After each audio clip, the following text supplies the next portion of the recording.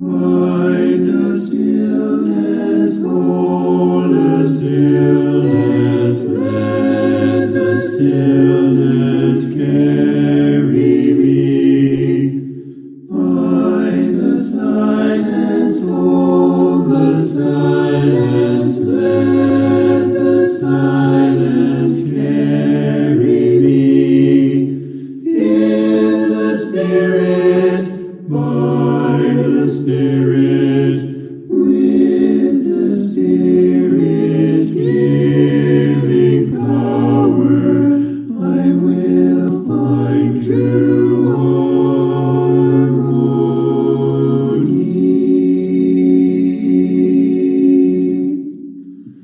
Seek the essence, hold the essence, let the essence carry me.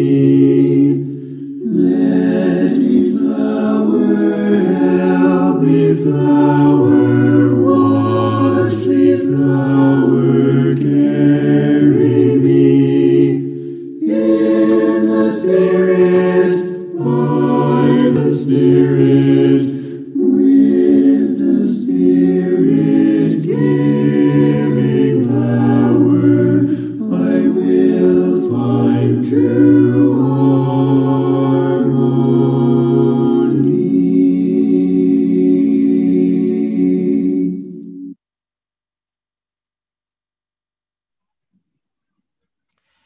Good morning.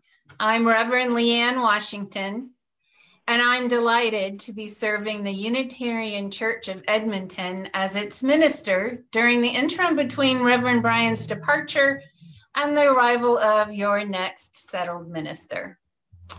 I welcome you to the Unitarian Church of Edmonton's online Zoom service. We are a liberal, multi-generational religious community. We celebrate a rich mosaic of free-thinking, spiritually questing individuals joined in common support and action. Whether you have been a part of our congregation for decades or this is your first time visiting with us, we welcome you.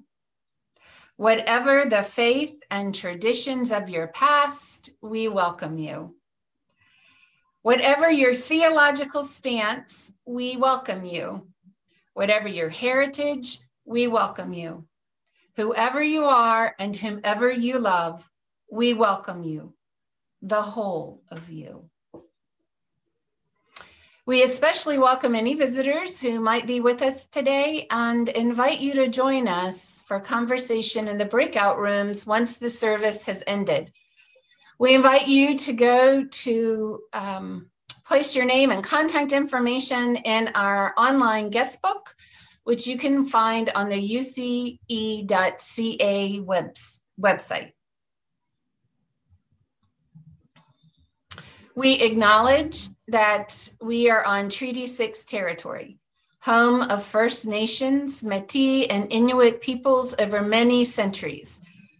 A treaty is an inheritance, a responsibility, and a relationship. May we be good neighbors to one another, good stewards to our planet, and good ancestors to all of our children.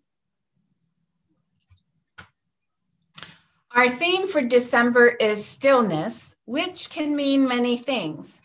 Today, we're going to explore the ways in which incorporating stillness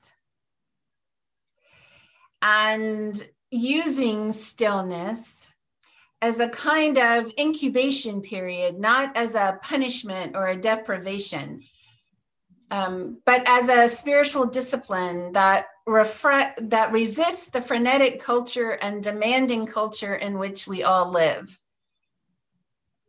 As Unitarian Universalists, our weekly practice of worship that we're engaged in right now provides us a kind of stillness of heart, of mind, and of spirit. I realize that some people bristle at the use of the word worship in reference to what we do together on Sunday mornings. And I'm thinking that perhaps people may be thinking too narrowly of what it means to worship and associating it with the highly formalized praise and obeisance common in many other churches and synagogues. So Corinne Jackson and I invite you to join us with Mike muted in a responsive reading written by Jacob Trapp, now deceased, who was a Unitarian Universalist minister. And in this responsive reading, he offers an expansive understanding of what Unitarian Universalists commonly mean when we use the word worship.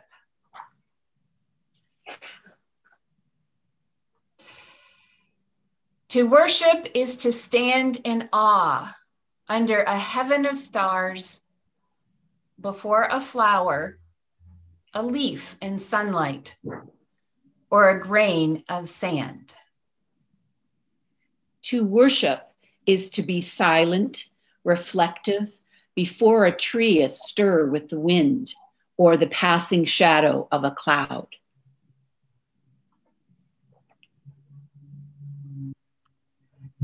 To worship is to work with dedication and with skill. It is to pause from work and listen to a strain of music. To worship is to sing with the singing beauty of the earth. It is to listen through a storm to the still small voice within. Worship is a loneliness seeking communion. It is a thirsty land crying out for rain. Worship is kindred fire within our hearts. It moves through deeds of kindness and through acts of love.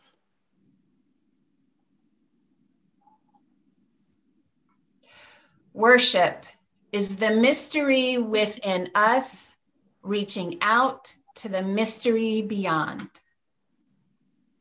It is an inarticulate silence yearning to speak. It is the window of the moment open to the sky of the eternal.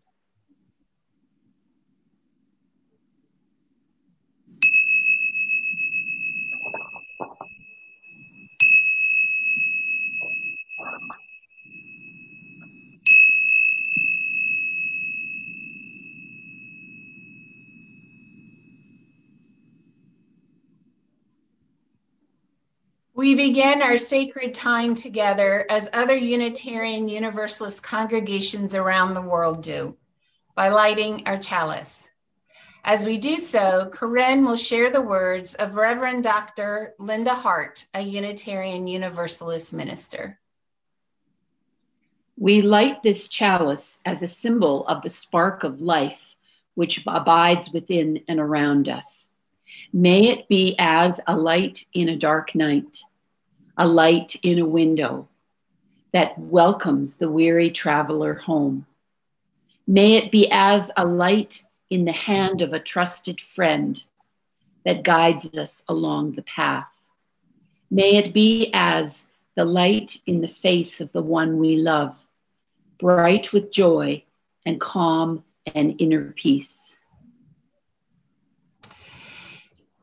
Today is the second day of Advent, and our candle is peace. Gordon Ritchie will lead us in lighting our 2 candles this week. Good morning, everyone. We are entering a time of year where the earth grows colder. Animals begin to hibernate and days become continually shorter. This morning marks the second Sunday in the season of Advent. In the Christian tradition, Advent is the beginning of the church year, recognizing the transforming power of God in the world and looking forward toward the birth of Jesus and the celebration of spiritual light. Christianity is not alone in celebrating light at this time of year. Hanukkah, solstice, Kwanzaa all involve candles, fire, and lights as part of their celebrations. We have an evergreen wreath that has 4 candles on it. May the light of these candles guide us toward personal peace, shared joys of the season, and opportunities to build love in our church and in the larger world. This morning, we light our second candle as a symbol of our longing for peace. We bring our hope into the world when we practice peacemaking. Our caring community aspires to be a source of freedom from violence and exclusion. As June Jordan writes, may we become the ones we have been waiting for. Together may we strive to create lasting peace. Infinite Spirit of life, teach us to seek peace, understanding, and justice. Open our eyes and our hearts to the work of peacemaking. May it be so. Blessed be. We invite you now to enjoy the opening song, Blessed Spirit of My Life.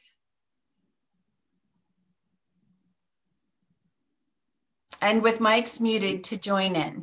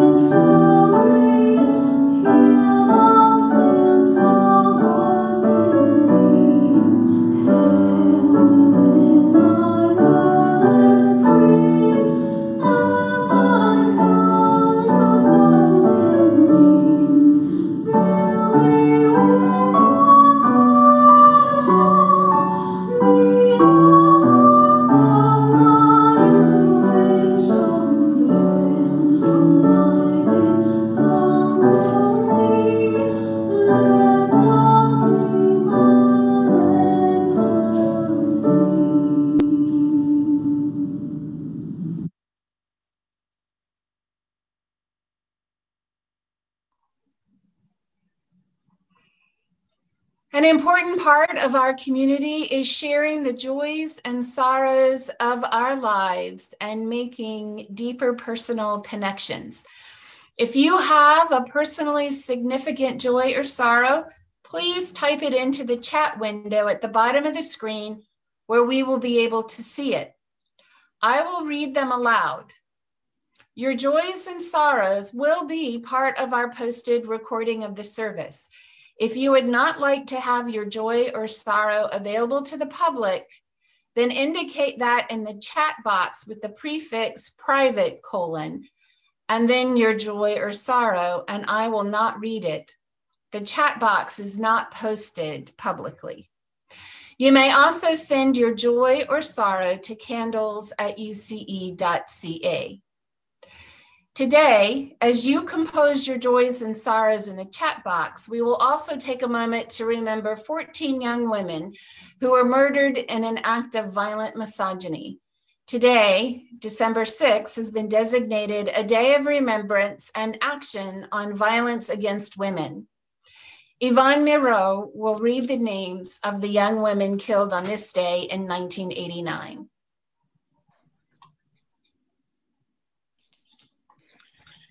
Geneviève Bergeron, Hélène Colgan, Nathalie Croteau, Barbara Daigneault, Anne-Marie Edward, Maud Havernick,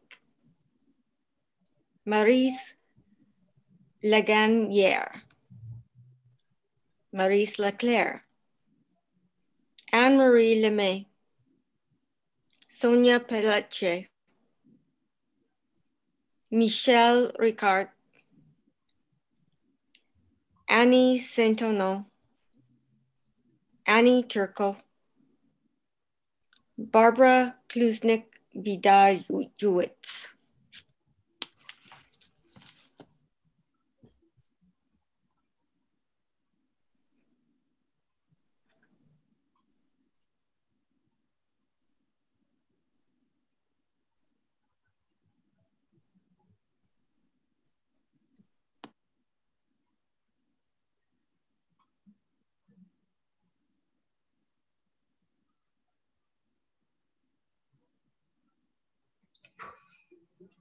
Jan McMillan offers a huge wish for full recovery for Lynn Wolf, who's in hospital from emergency eye surgery.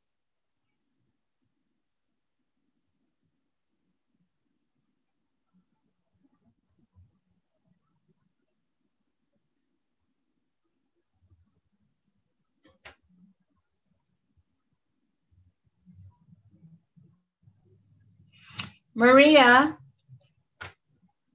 is on 2 weeks mandatory self-isolation because there was a confirmed COVID-19 case in a class that she taught a bit over a week ago. Her test was negative, but she still has to comply with the complete isolation period.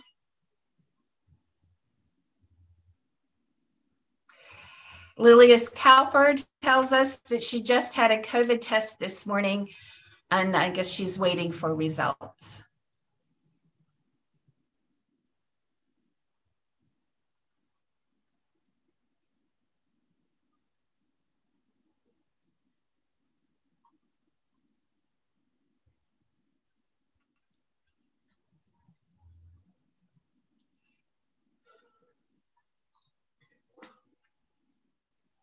Seeing no more joys and sorrows, I will now light one candle for all the unspoken joys and sorrows held within the sanctuary of our hearts, and also for all those who have yet to find a spiritual home where they can share their joys and sorrows.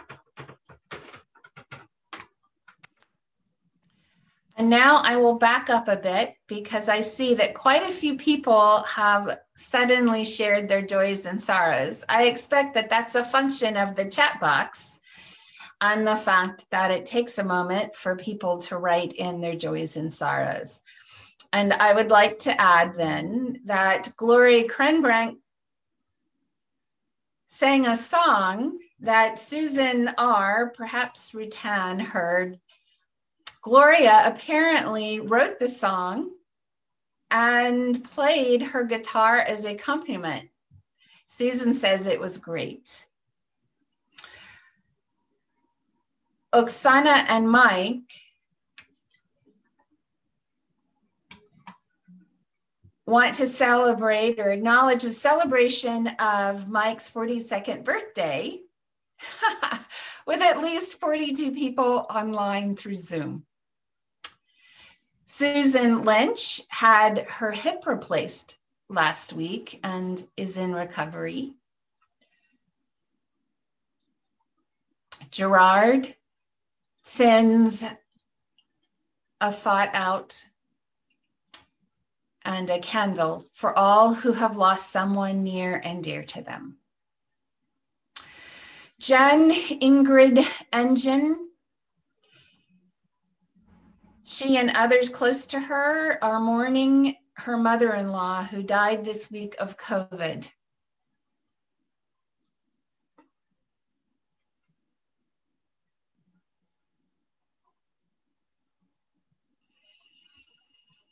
Jen McMillan says it's so good to see Sue Lynch back with us again. And Larry and Louise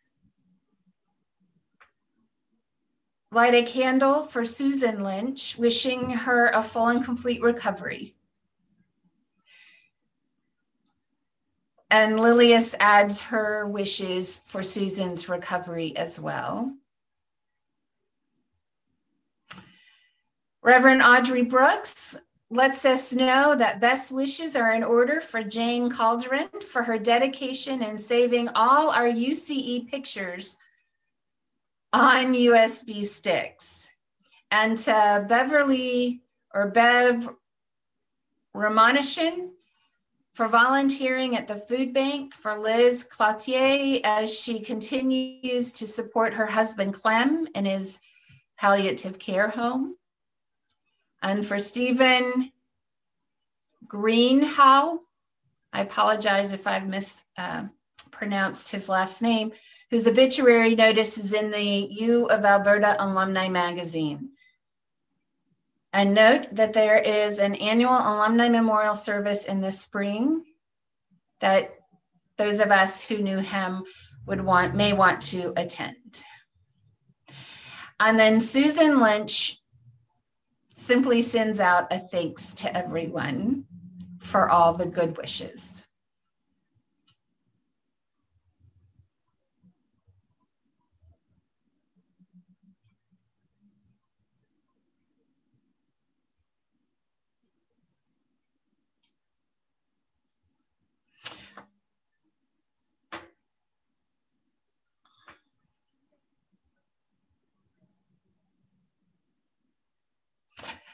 All right, I think we can go forward now with lighting the special candle for the joys and sorrows that remain in our hearts and for those who have yet to find their spiritual home.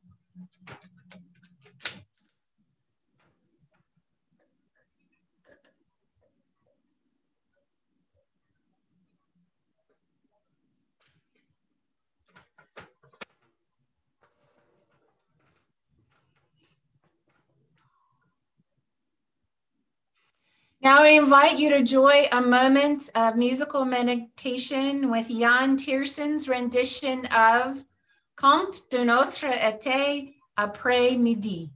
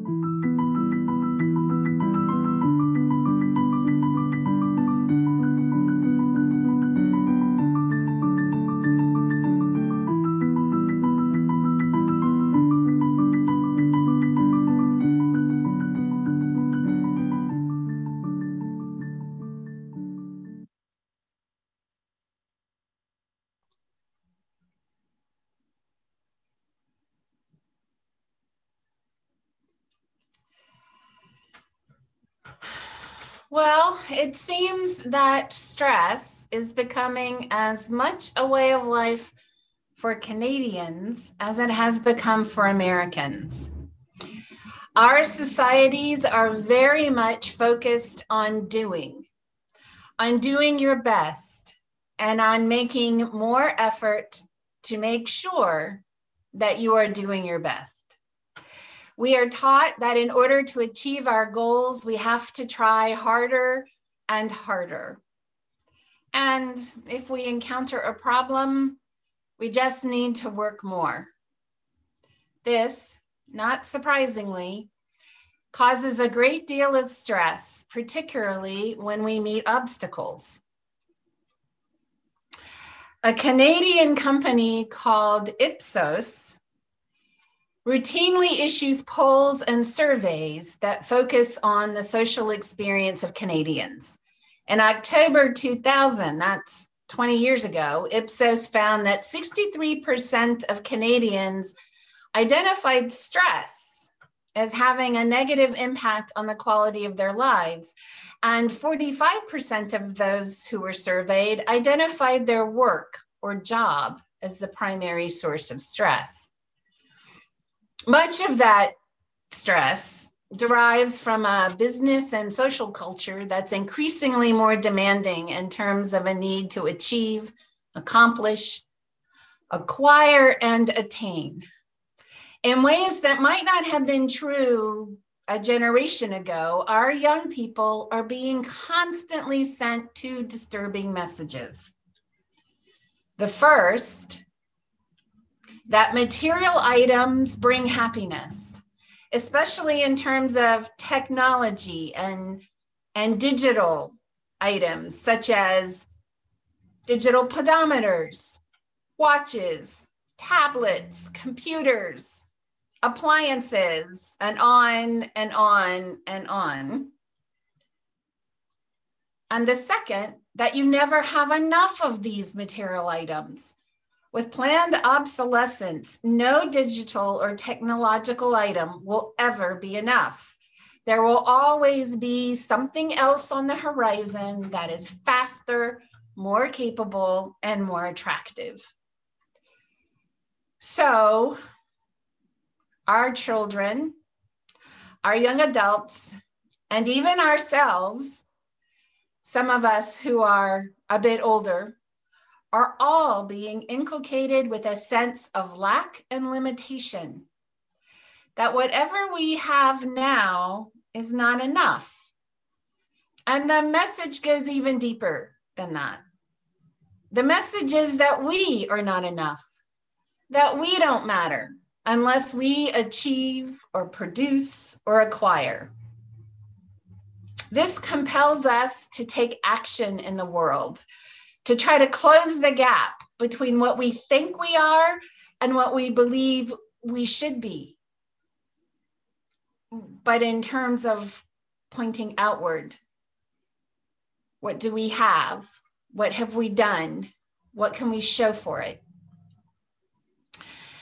Fast forward to November 2020, and after months of quarantine and limited social interactions, Ipsos did another survey and determined that 78% of Canadians surveyed said that their mental health has been negatively impacted by COVID-19. And compared to the pre-COVID days, more indebted Canadians now report that their debt load makes them feel stressed or keeps them up at night. And no wonder. Our normal modes and methods for proving to ourselves and others that we are valuable and worthy human beings are largely foreclosed by the necessary responses to COVID-19. You know, it used to be that if you had a little more debt than you were comfortable with, or something unexpected happened, you might go out and get a second job, or think of something you might be able to sell, or, I don't know, get a small loan from a bank, knowing that you can put in some extra hours to pay it off. But because of COVID-19, those avenues are largely foreclosed for most people. And many people are suffering due to what they perceive and experience as a life-threatening or at least a lifestyle-threatening forced stillness, a being stopped still in their tracks. While we can't make COVID-19 restrictions magically go away, we can find ways to change our perceptions and our experiences. There's a story of three bricklayers, which has over time become a multifaceted parable with many different variations, but it's rooted in an authentic story. And I like this story because it involves Christopher Wren, who was a significant architect, not only in Great Britain, but also in Williamsburg at the College of William and Mary, one of my alma maters. The story goes that after the Great Fire of 1666 that leveled London, the world's most famous architect, Christopher Wren, was commissioned to build St. Paul's Cathedral.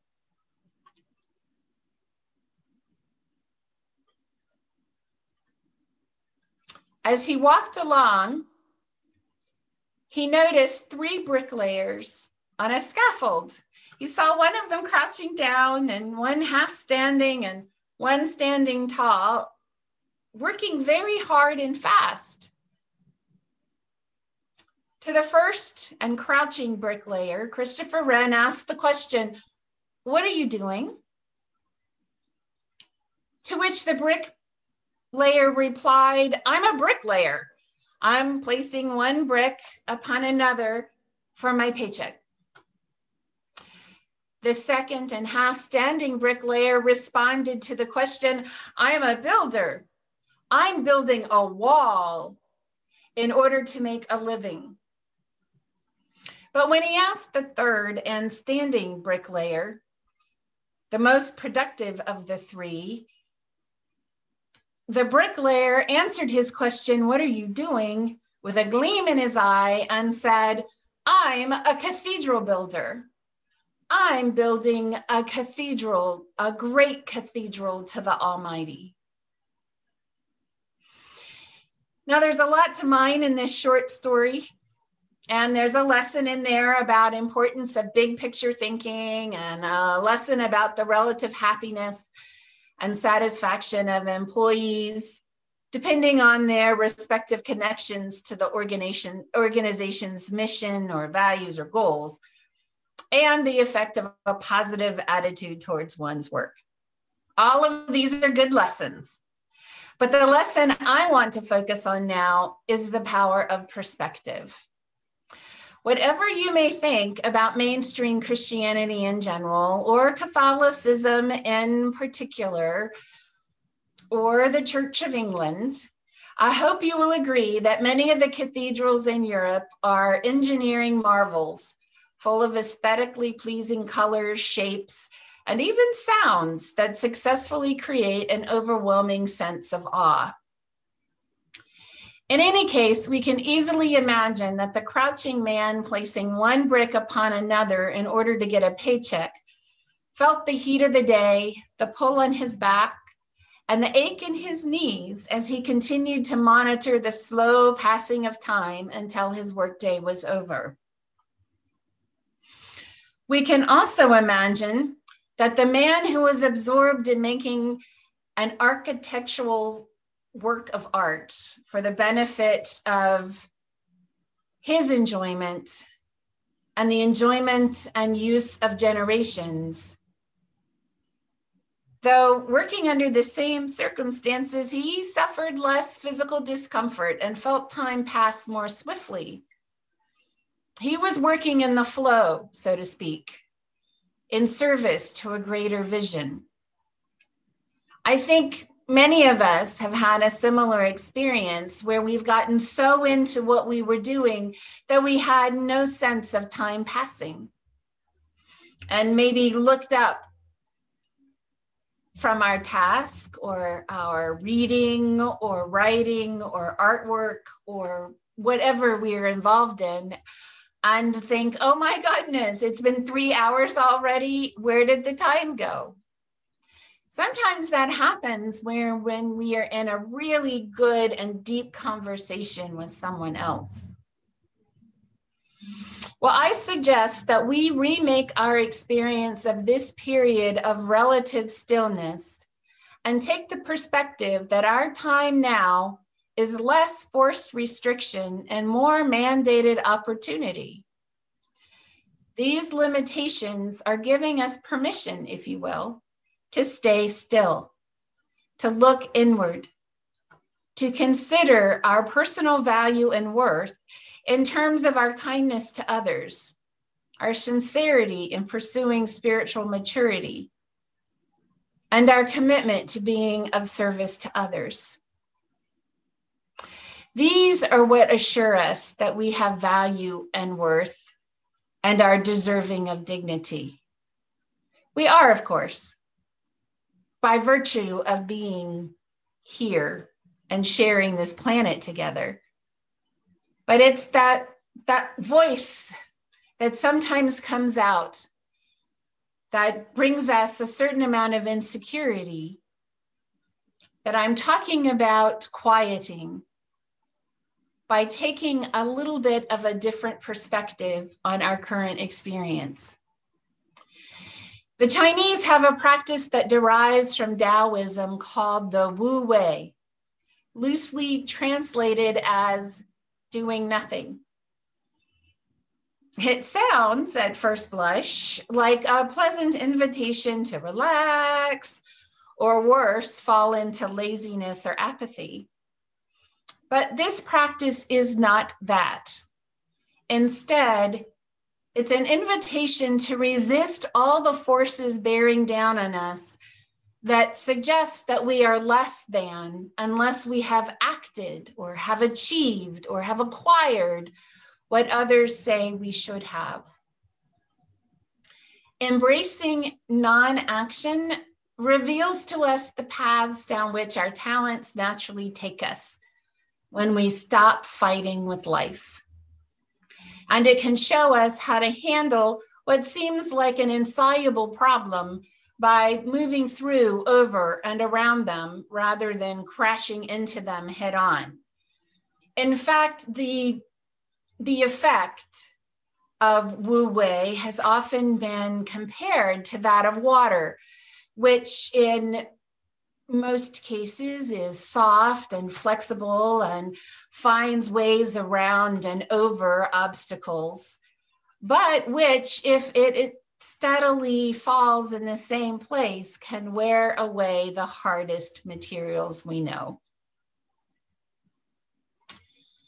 The Tao Te Ching describes non-action as a paradox in which dualistic tensions like passivity and aggression are resolved. It says, that which offers no resistance overcomes the hardest substances. That which offers no resistance can enter where there is no space. Few in the world can comprehend the teaching without words, or truly understand the value of non-action. The Tao Te Ching promises that if we do that which consists in taking no action, order will prevail. The idea is that we should stop trying to force action and to force the world to be the way we want it, and get comfortable with doing less and embracing the world as it is. Wu Wei also means being fully present, fully absorbed in what you are doing or with whom you are doing it. Then, when we do take action, our actions are natural, are energetic, and are in the flow of life such that wonderful results may come to being. So, how can we resist the messages of inadequacy and the need for action that bosses, advertisers, creditors, and even we ourselves tell ourselves? How can we move from feelings of frustration and isolation to living into our mission here at the Unitarian Church of Edmonton to be connected, to create connection, to support connection? Well, I've taken a little bit of time this week to be still and to absorb comments that I've been hearing from various members of our congregation. And I've also done a little bit of research to look at what other congregations are doing. And I propose the following. Instead of letting our stress and depression cloud our thinking and spiral us further downward, let's get into the flow of life as it is now and embrace the slower pace, the extra time on our hands, and even the isolation, and know that now is the time to begin connecting to each other on a regular basis using the technology that we have at hand right now, without worrying about what is enough or what's coming down the pike or what is it we can do or achieve or create, but just be with each other. So here are some ways in which we can, without much fuss or effort, connect with each other during this time of COVID-19 restrictions. If you're willing to do any of these things, please let us know in the chat box or by email later today after some thoughtful moments of stillness. One thing that I hear a longing for is the reactivization of a phone tree that began back in the spring, but has kind of petered out. The idea would be that we pick up the phone and call one another once a week. And what I'm suggesting is that a group of people can volunteer to do that, and then we'll divvy up the directory according to the number of people who volunteered so that no one has to call the entire list. It will be broken up, and just give each other a quick call and say, how are you doing? And then if the call matures into something deeper and more meaningful, well, all the better for living into our mission of connection. We can also write cards for people who share in the joys and concerns, though we don't actually post our chat box. The chat box is saved and is kept in a special file. And so a group of people who are willing could just simply, write a card that you mail. Imagine that. Or email a card from some of the services available, and we can talk about maybe getting a congregational account. And I can just vision a group of people, men and women, connecting together by Zoom in their respective homes, divvying up and sharing the joy of reaching out to someone to help them celebrate their joys, to magnify the joy, or to comfort and diminish the pain of someone who is suffering.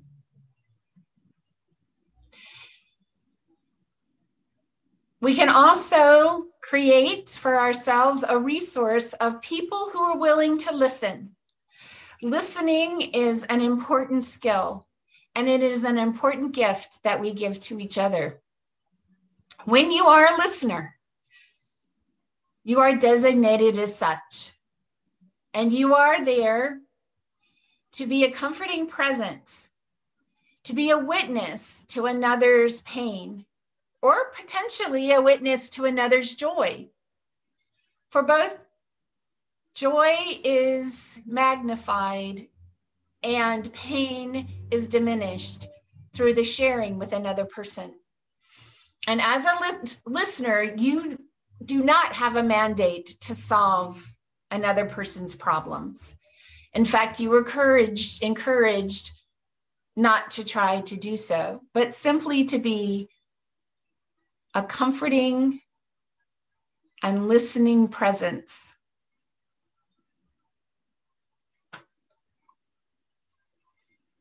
We've had some conversation about starting some regular scheduled Friday night time periods where we can have what I would call Friday night conversations that could be organized in smaller groups if people want, around a good book,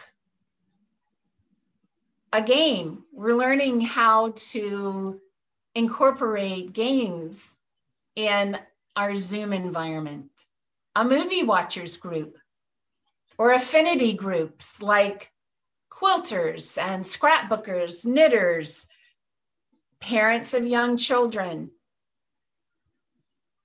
married people without children, people over 65, meeting groups of women, meeting groups of men. However we want to organize ourselves in any given time, whatever we need, however we can respond to those needs. And topical discussion groups. And there's been some talk of revitalizing our chalice groups, which we used to have a number of and now are down to maybe 2 or 3. If any of these things interest you, please let us know by commenting in the chat box. And also, if you'd like, by sending us an email. You can find my email address on the church website. Now, how does all of this relate to the idea of Wu Wei? Well, it doesn't make sense to worry about what we don't and can't control. That's a recipe for misery in life. So I'm suggesting that we accept that there's a greater whole in life, that even with all of the limitations that we currently feel, that we can bring to our times together more joy, more compassion, more depth and meaning to our lives by simply agreeing to come together and to share. If you could make a few of these things I've mentioned a part of your weekly flow, you'd be giving additional purpose to your time and making a big difference for someone else. And understand that although you are taking gentle action by your participation, your action to connect and to facilitate connection is kind of like the water image and is really counter to this culture of, or growing culture of individualism and production, and more about just being together. I know that whatever you do, facilitator, participant, sometimes both, these are not either or options, and they aren't one-time decisions. You can participate at any level, at any time. This is a fluid situation. Understand that your gentle action by your participation is just the flow of life and love and connection manifesting in you. You are not responsible for the outcome of any of the connections that you may facilitate or take part in. That's up to the dynamics, to the energy, to the spiritual flow between the participants, and will be different every single time. This flow state is characterized by effortlessness, ease, and allowing the right action to unfold at the right time and in the right manner. As Rumi once asked, you are but an instrument. The breath of the flute player, well, does it belong to the flute?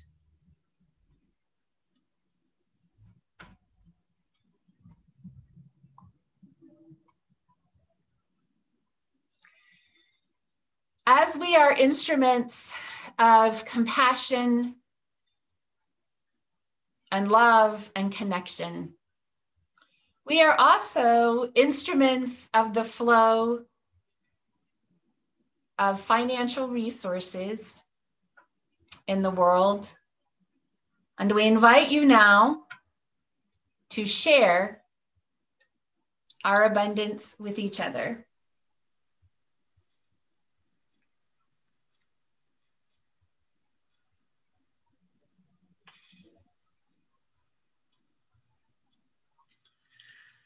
Generosity is a spiritual practice, one that enlarges the heart and lightens the spirit. For no matter how much or how little we have, in the sharing of it, both the one who gives and the one who receives are blessed. We are a self-governing and self-supporting community. We rely on your donations to support our staff and to offer our programs. Now more than ever, we need your financial support. Please visit the website at uce.ca to find the donation method that best suits you. For the month of December, we encourage you to also support RISE, which is Reconciliation in Solidarity Edmonton. And please visit their website at risedmonton.ca for more information about them and to donate to their cause. With mics muted, I'll invite you to sing our offertory hymn.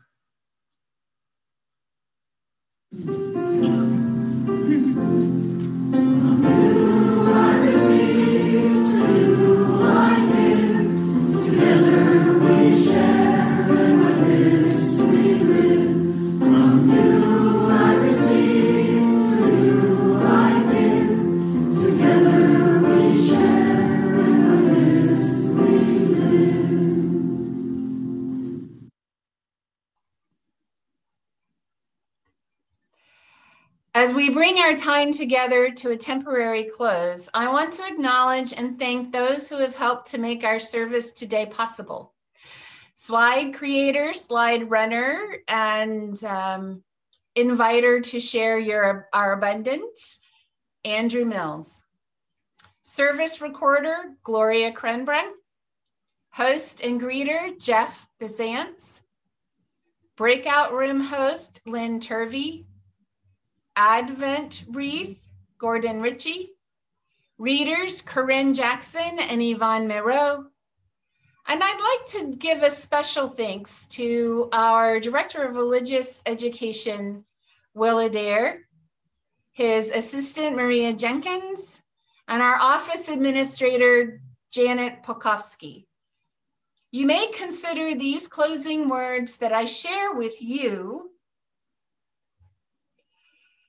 a Christmas gift from me to you. The poem Desiderata, written by Max Ehrman, has been in my office since I began practicing law in 1988. Now that's dating me a little. And it's in my office now. It has been in every office I have ever had since I acquired it. It has gotten me through some incredibly challenging times. And though I do not find it perfect for reasons you may detect with your modern sensibilities, I have found its wisdom helpful in more situations than I can count. I hope that much of its advice will resonate with you as well.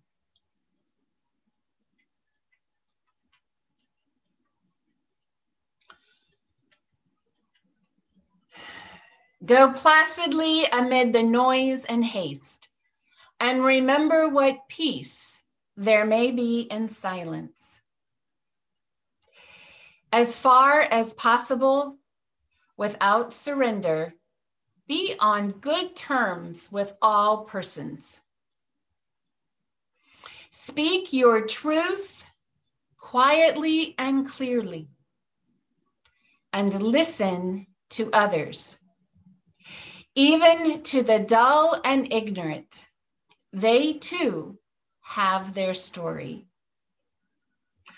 Avoid loud and aggressive persons. They are vexatious to the spirit. If you compare yourself with others, you may become vain or bitter, for always there will be greater and lesser persons than yourself. Enjoy your achievements as well as your plans. Keep interested in your own career, however humble. It is a real possession in the changing fortunes of time. Exercise caution in your business affairs, for the world is full of trickery. But let not this blind you to what virtue there is.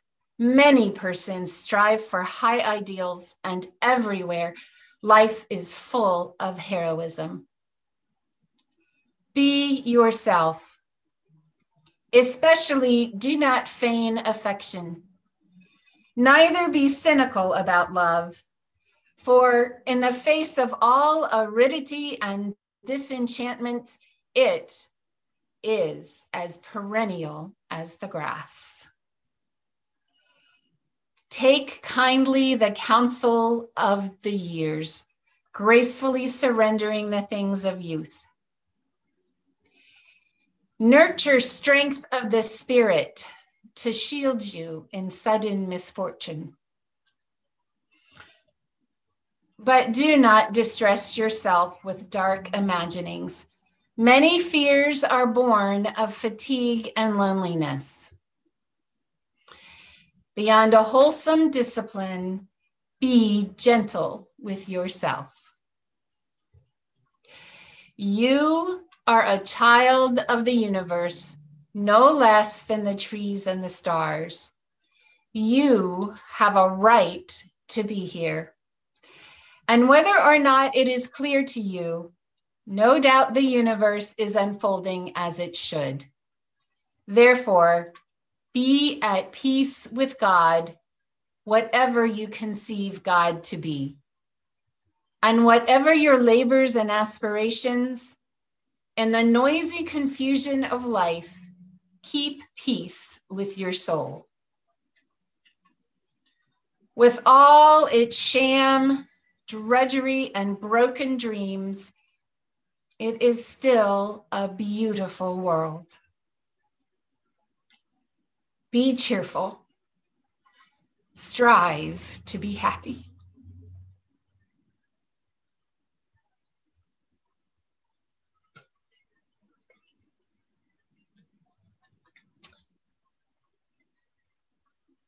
As we extinguish our chalice, Corinne will share with us the words of Amy Zucker Morgenstern, a Unitarian Universalist minister.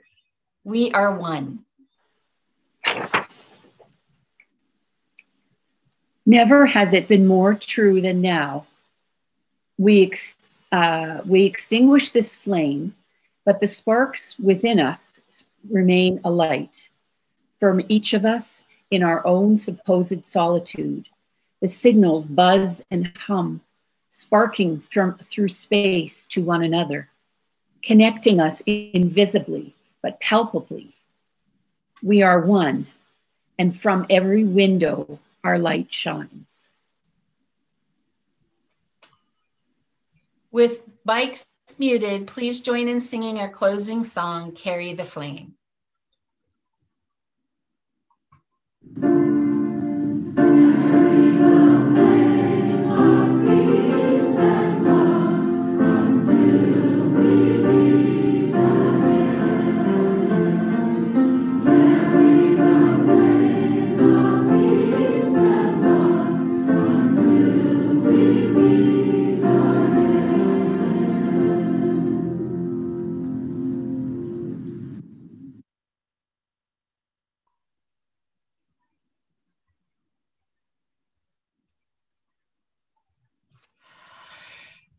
This concludes our worship service this morning, and I just want to say that I am very gratified and heartened by the number of people who have responded to the invitation this morning. Please remember that you certainly may take your own time to think about it, to have a little stillness, to see how these offers of participation could work within your own life. And then send us an email and let us know. Please feel free to take a short comfort break or watch our weekly announcements as they slide by. In about 3 minutes, you will be randomly placed in breakout rooms for coffee and a chat. I will remain in the main room for general conversation and to answer any questions or receive any comments you may have about today's service. You are free to decline being placed in a breakout room, or you can go to your assigned breakout room and then return to the main room when you are ready. I will stay in the main room for about an hour.